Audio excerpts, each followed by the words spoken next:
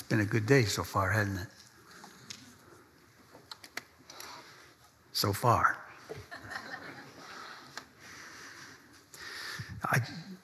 I'm going to sit down. I'm going to have a conversation with you again today. Is that all right? I'm going to do it, so you might as well. The reason is because sometimes when I have to say hard things, I ask myself, what's the best posture? And it just seems like a conversational posture this morning would be easier for you to take. So that's what I want to do. I just want to have a conversation with us as kind of a family. I've got some things planned. Don't worry about it. But it would be easier for us just to kind of engage more like this. Paul said in Romans chapter 8 that those who walk according to the Spirit mind things of spirit. And those who walk according to flesh mind things of flesh. The unfortunate translation is that some translations add the word live, but that's not the word. The word is in verse 4, that we walk not after the flesh, but after the Spirit. Then verse 5, for those according to the flesh mind the flesh, and those according to Spirit mind spirit.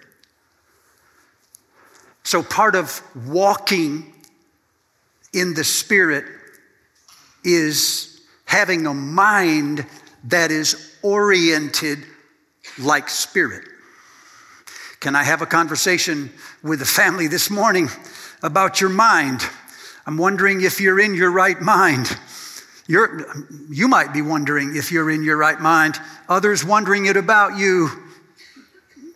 We'll have the conversation. I've told the story before, but it will fit. It will help me understand what's happening in Paul's letter here. About 21 years ago when I moved to College Church, the only laptop I had was a 386 MS-DOS. Now, some of you are like, I never even heard of that. Well, I think they invented it about the time they invented fire. It's that old. But I knew it. And you just push Control F7, Control F2, and it immediately calls to the screen what you want it to do. None of that monkey business, buffering thing going on. Boom, it was right there. Well, one day I had a problem and I couldn't get the thing open, so I called tech support. And the first thing he said to me was, let's see. He said, go ahead and open Windows. And I went,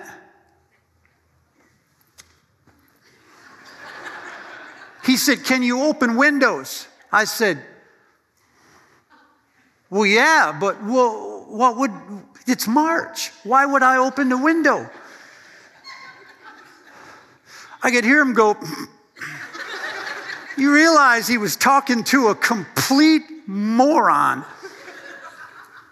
And he said, sir, excuse me, Windows it's an operating system. It allows you to access different functions on your computer. Let me see what I can do. Well, the more he talked, the lost I got. And finally he said, sir, you're having serious problems with your operating system. It's too small. So he's still laughing. He said, have you considered getting a new computer? Well, by now he made me mad. So I got defensive. And so I said, kind of snapped, look, I've written 2.5 books on this computer. I don't know what you've done with yours.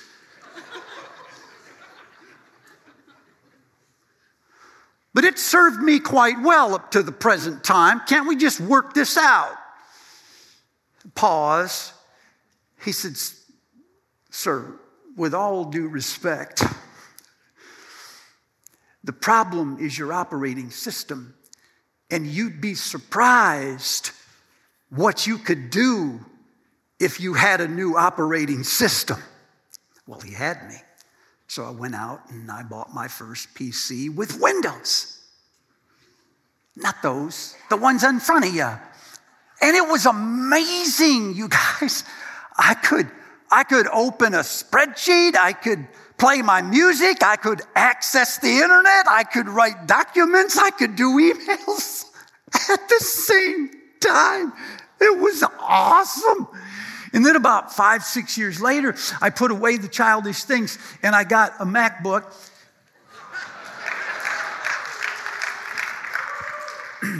And then another whole world opened up to me. I found that the MacBook was talking to my iPhone. I couldn't believe it.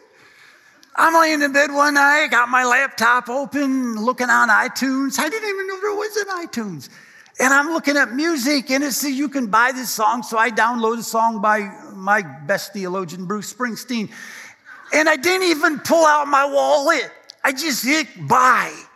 And boom, I had it. And then the next morning I went downstairs and my phone was lying on the stair. And I picked up my phone and there was a notification that said, hey, dude, last night you downloaded Darkness on the Edge of Town. Would you like that on your phone too? I went, heck yeah, boom.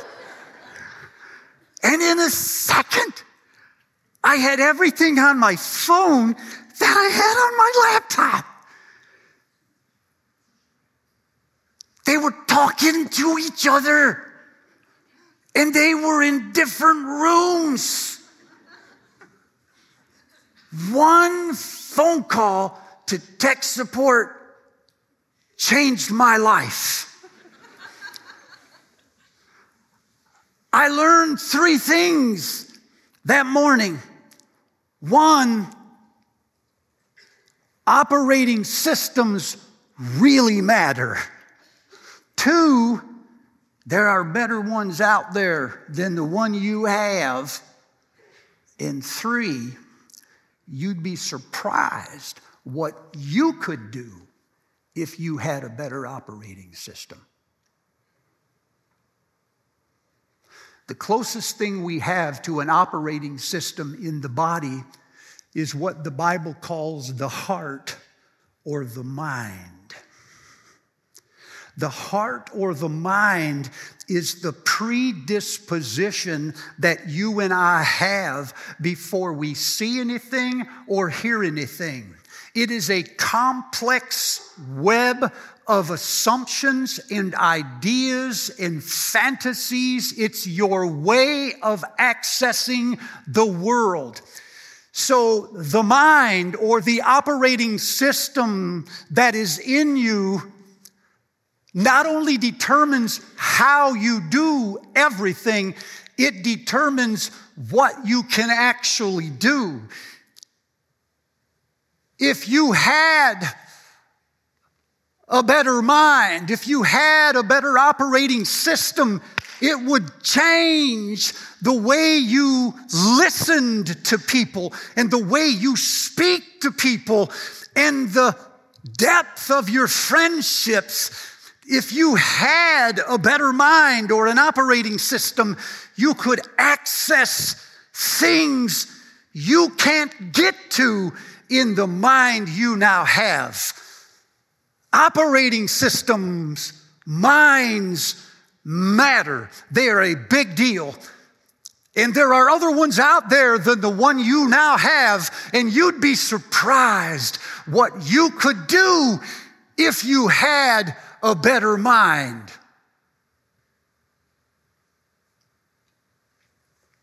Think of your mind as a factory that generates at least 3 powerful, formative things about you. One of those is your ideas. The second thing is your imaginations. The third thing is your instincts. Your ideas, as I said, is a complex web of assumptions. It's your way of seeing the world. It's your bias. So that no matter what happens, no matter what you hear it through your bias.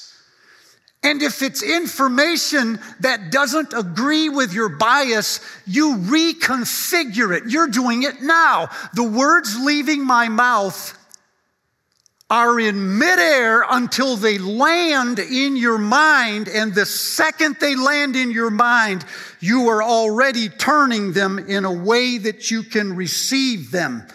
This feels to you like it is a subconscious power beyond your control. That would be wrong.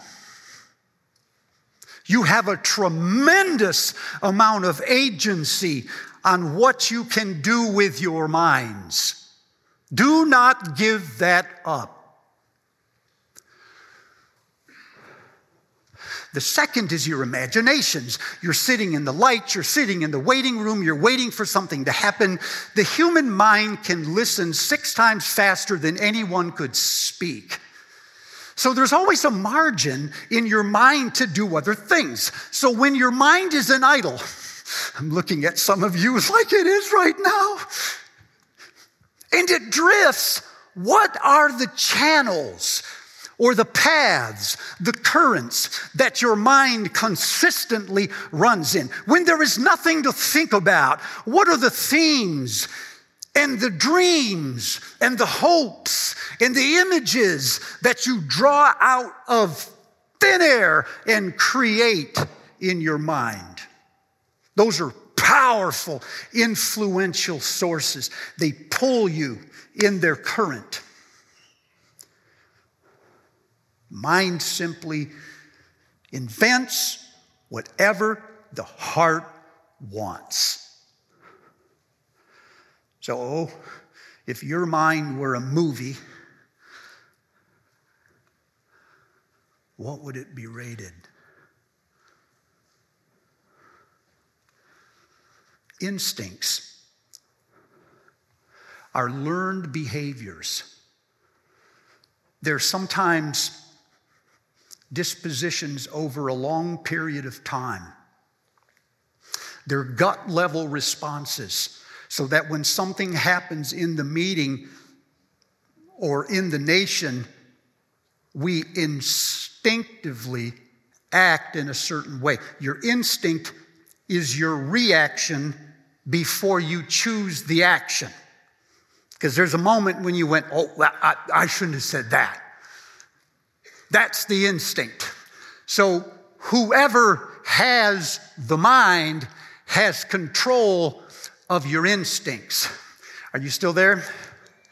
Yes. Now, one of the things we've learned in the last 3 or 4 years in America is the power of the mind to control everything. We have seen people today with biases so deep or with loyalties to a certain person or a certain cause that the moment information enters their ears that contradicts that cause or that idea, they automatically reconfigure it. We have seen in America how 2 people, some on the left, some on the right, some are conservative, and some are progressive, can have 2 entirely different agendas, and they talk right past each other. So you're either talking about gun control, January 6th, or you're talking about abortion, inflation, and secure borders. And you can put these people in a room and they can talk right past each other. And one will go, yes, yes, yes, gun control is kind of important. Lives matter. Now abortion. Can I talk about abortion? And they will just drive. And you're thinking, dude, are these not the same thing?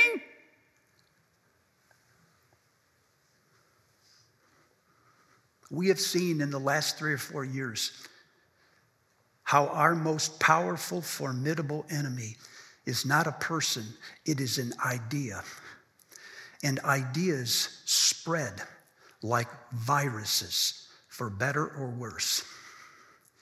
And they can capture entire tribes, colonies of people to think and react in a certain way. Here's the good news. The ultimate freedom you have as a human being is the power to select what you will allow or require your mind to dwell upon. The ultimate power you have this morning is the power to select what you allow or require your mind to think upon. Long before you get pulled into the instinct, and way before your ideas hardened into convictions, you have some agency over what you do with your mind. So this is why Paul is writing in Romans chapter 8 to the Romans who have just become Christians, but they are immersed in a Roman culture that is entirely different from the narrative they have just come into. And Paul is trying to tell them, now that you belong to Jesus Christ, look at this. This is not your narrative. He is your narrative. You must get hold of your minds, because minds matter, and there are better ones out there, and you could do so much more if Christ could get hold of your mind. This is Paul's message. The big moment, maybe, at least for now, is that Paul says there are, in fact, two minds, but they are not left and right, conservative and progressive. The two minds, he said, are flesh and spirit. And I know you know this. You're like, oh yeah, that. But look, do you realize in the last 3 years, even Christians, our entire language has been lost to the rhetoric we did not choose. It is a socio-political narrative. And every time we get into a difference, we're kind of wondering, is that person, are they left or are they right? But the scripture itself knows nothing of left and right, conservative or progressive. Can I have a moment, family? Get back to your narrative. Pick up your language. You know, the number of people have come to me in the last few years and say, you know, we've been trying to figure you out when you preach. We can't figure out whether you're conservative or whether you're liberal. You don't know whether you're left or whether you're right. Well, it's because I don't know. I don't think in those categories. And the more I think in those categories, the more it keeps me from thinking about the only two that Paul said exist, and that is flesh and spirit. So you can see how in Romans chapter 12, when Paul says, be devoted to one another in brotherly love, honor one another above yourself, be joyful in hope, patient in affliction, faithful in prayer, willing to associate with people of low position. Paul is describing a spirit life. In that same passage, Romans chapter 12, when Paul says, do not be conceited and do not be proud and do not repay evil for evil and do not take vengeance upon people who oppose you. He is describing a life that is pulled in the flesh. Do you understand that you could have someone who is far right or far left, and they can still be acting in flesh or spirit? And what doesn't sit with you is not their ideas, it's the spirit behind them. You can feel that their mind is flesh. And this is why some of you have said to me, this person and me, we agree on almost every issue. And I think he's a jerk. That's why. Because your detector is sensing there is something under it. There is an undercarriage that carries all of their convictions. I just say it. Would to God that the Spirit make us of many different convictions. Or some of us ain't necessary.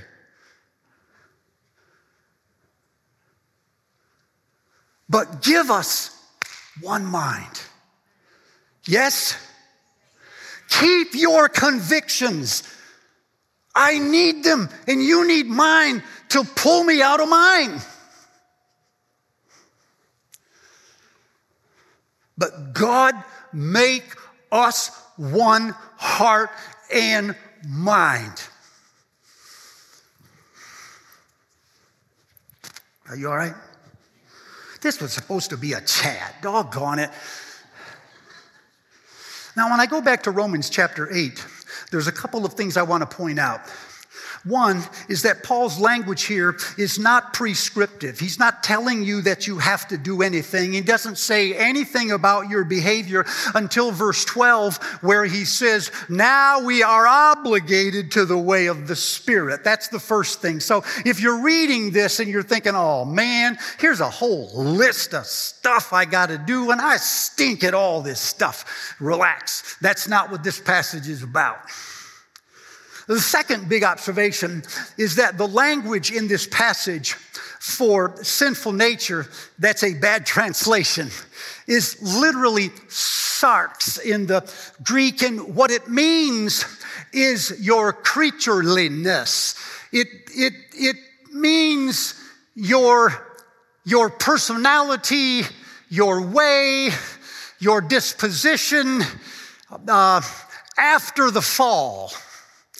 It's the frailty, the weakness of what it is to be human. That's flesh. You see, when we make this passage flesh say sinful nature, we start thinking in moral terms. The flesh is bad and the spirit is good, but this is not Paul's language. Look at the text. He's saying the flesh is death and the spirit is life. If someone lives in the flesh, their horizons get shorter, their ideas get smaller. They run out of options. They lack creativity. They get weaker over time. But when someone is alive, their horizons are far-reaching. Their thoughts and ideas get larger and more creative. The world is open to them. So the core of the flesh is not so much sinful behavior, it's a life driven by your own energies. I gotta make this happen. I gotta somehow practice this life in the spirit with the energy of the flesh. And you can't do that any more than you can run Windows on an MS-DOS. You just can't. They're two different systems. You have to bail on the DOS thing and get into the Spirit thing and let the Spirit pull you instead of you pushing you. Yes? Some of you are trying way too hard. Just enough religion to make you miserable. If you had more, you would be free. So a person in the flesh is driven by what they must do, the person in the Spirit is pulled by what the Spirit is doing. When the person is operating in the flesh, their world is closed to them. There is shame and defensiveness. You know how you were supposed to act, and there you go. You just blew it again. That is just like you. When are you going to get this right? But when a person is operating in the Spirit, their life is open. There is freedom and generativity in life. A person in the flesh is saying, I'm free because I can do what I want. But the person in the Spirit is saying, I'm free because I can do what I really want. And sometimes you just doing what you want disqualifies you from getting what you really want. When you do what you want, you don't like what you get. And that's how you know you ain't free.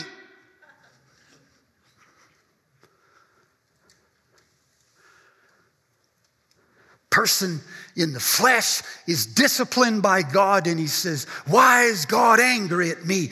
Person in the Spirit is disciplined by God, and he says, Father disciplines those he loves. Flesh talks about heaven as a reward. Really, could you really earn that? And the Spirit talks about heaven as an inheritance. And then a reward is your inheritance. You're adopted into the family. The Spirit of the Father has been planted in you. There's a new life inside of you. You're taking on the Father's characteristics. I can tell you where I was when this dawned on me. I was picking up Ezekiel, Colleen, 37. I was citing it by memory. That's how familiar I was in missing the point. And I stood by the river, and I heard for the first time, I will sprinkle water on you and make you clean. I thought, dadgummit, I spent all these years in the Holiness Church thinking that was my job. But that morning I heard, I will give you a new heart. I will give you a new spirit. I will put my Spirit inside of you and liberate you to walk in my ways. From that moment on, I saw laws not as a fence that barred certain behavior. I saw them as a gate that opened a new life into an entirely different behavior. That morning it occurred to me that what God wants for me, indeed what I wanted for myself, can only be had in the power of the Spirit. Am I just talking to myself, or is there anybody in here feeling anything? Thank you.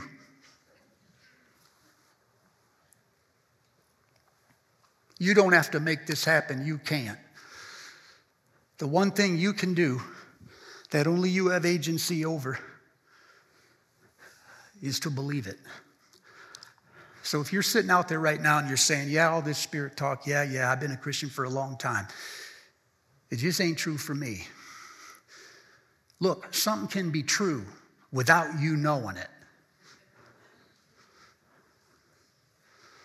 It's true. If you're a Christian, the Holy Spirit entered you the moment you were saved. I don't know what you did, whether you knelt, prayed, confessed, whatever you did, got baptized, whatever your tradition allows you to do. But what made you a Christian was not the magic words, open sesame. What made you a Christian was the Holy Spirit came into your life and you were baptized in the Spirit in 1 Corinthians chapter 12. You were poured upon with the Holy Spirit in Titus chapter 2. You were anointed by the Spirit in 2 Corinthians chapter 1. You were circumcised by the Spirit in 1 Corinthians chapter 6. All of this was done by the Holy Spirit. You just didn't know it. And so the first thing you can do is you can just say to the Spirit, I take you at your word. I don't feel it. I don't see it. But I take you at your word. The law of the Spirit of life has set you free from the law and sin. Law says, do this, and it is never done. The Spirit says, believe this, and behold, everything is done already. Now, if you're like me, you're wondering when we're going to get out of here, but you might be wondering how this applies to your life and how would people see this. Steve, if I were really possessed by the Spirit and I went to work tomorrow, how would people notice? Here's a few things that I think would show up immediately in the places where you live, whether dorms, neighborhoods, or in places where you work.